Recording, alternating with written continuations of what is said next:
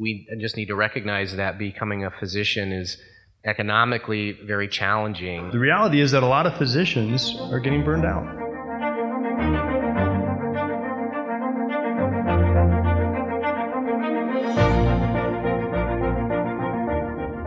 What are your thoughts about the shortage of healthcare providers, and how is Dignity as an organization responding to that?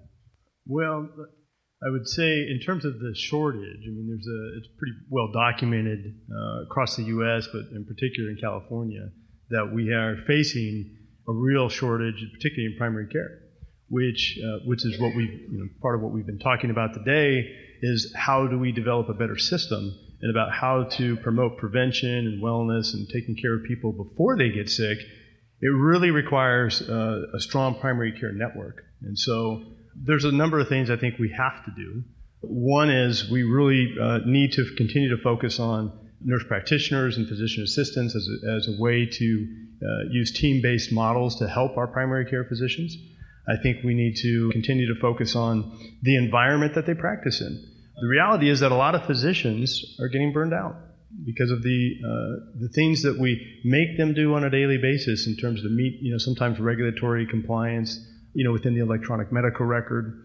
And so, we have to continue to focus on ways to create a better environment for those clinicians that are practicing there. So that's really where a lot of our focus is today. I think also the training and education of new physicians.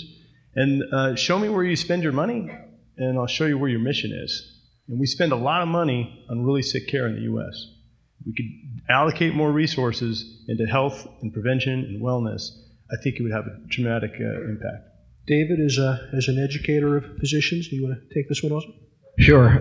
We have actually really been committed to changing the trajectory of primary care, especially not only in our city and county, but across all of rural Northern California and the Central Valley. We have 4 different programs right now that are specifically working on that. We've created an accelerated educational program taking individuals living in the Central Valley, bringing them to our, what is now the number 9 primary care program in the United States of America, accelerating their education through a 3-year medical school and 3-year primary care, and sending them back to the Central Valley. We're also trying to partner with the CMA to pre-designate those individuals to have loan forgiveness so that they can get out there and just do what they need to do without having to worry about relocating. And CMA has been an incredible partner in that. We recently created a urban core scholarship for people who are dedicated to practicing in the urban core right here in Sacramento. We have 8 full-ride room and board scholarships along with tuition for individuals who are pledging their lives to take care of the inner city poor, not just the Central Valley poor. We've created a partnership in both undergraduate and graduate medical education funded by the AMA to the tune of a $2 million grant that partners with OHSU in Portland, so everybody between here in Portland and 31 rural hospitals, including some from Dignity and Sutter, who are going to take our medical students and our residents in prolonged rotations to try and engage them in populating primary care in underserved communities. And last but not least, we actually sponsor family practice residencies. We actually have 8 family practice residencies around the state, one at Mercy Merced, one of the longest standing, where we lend our expertise. We also sponsor one at Adventist Ukiah that just opened up, and there are several others around the state where we're really trying to make an imprint, not by direct action, but by leveraging our educational skills and capabilities. So a lot of that's behind the scenes. You don't hear a lot about it, but we really believe that's the trajectory. Oh, and one last thing, because our new School of Nursing Dean, Steve Kavanaugh, is in the audience. Recent partnership with UCLA and UCSF School of Nursing. We created a certificate program to take advanced practice nurses and give them advanced training in behavioral health capabilities so that we can begin to meet the desperate need for primary care in the mental health arena. And our school here in Sacramento is taking the lead on that, and that's super kudos to Steve for arranging that. So a lot of good stuff going on. Trish, how is Kaiser tackling this issue? One thing that's important to us is, we see it as a continuum, really.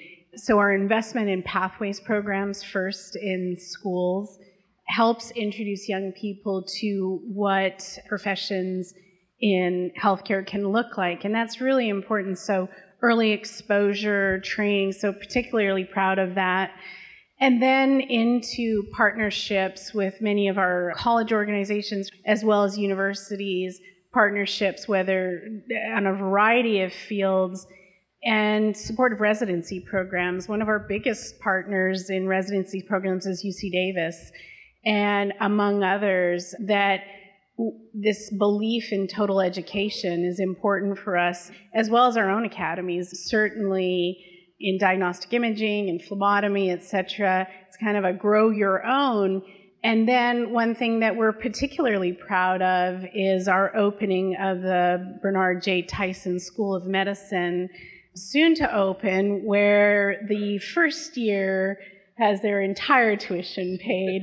But again, the School of Medicine is focused again on how do we provide primary care for the most disadvantaged, and a real focus on community health. So it is, I think it has to change the how we see medicine and how we deliver care, whether it's PAs, nurses, how we work together as an integrated team has never been more important. And the focus of the School of Medicine will be, again, on primary care, serving populations, serving the community with the mindset of total health.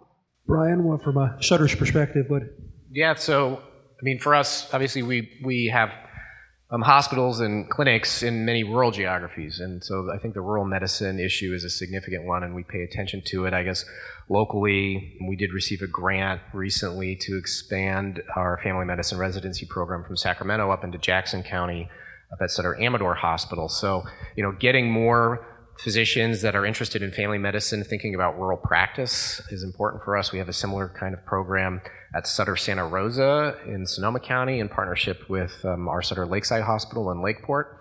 So making sure that the rural communities have access to care in the same way that our urban markets do is important.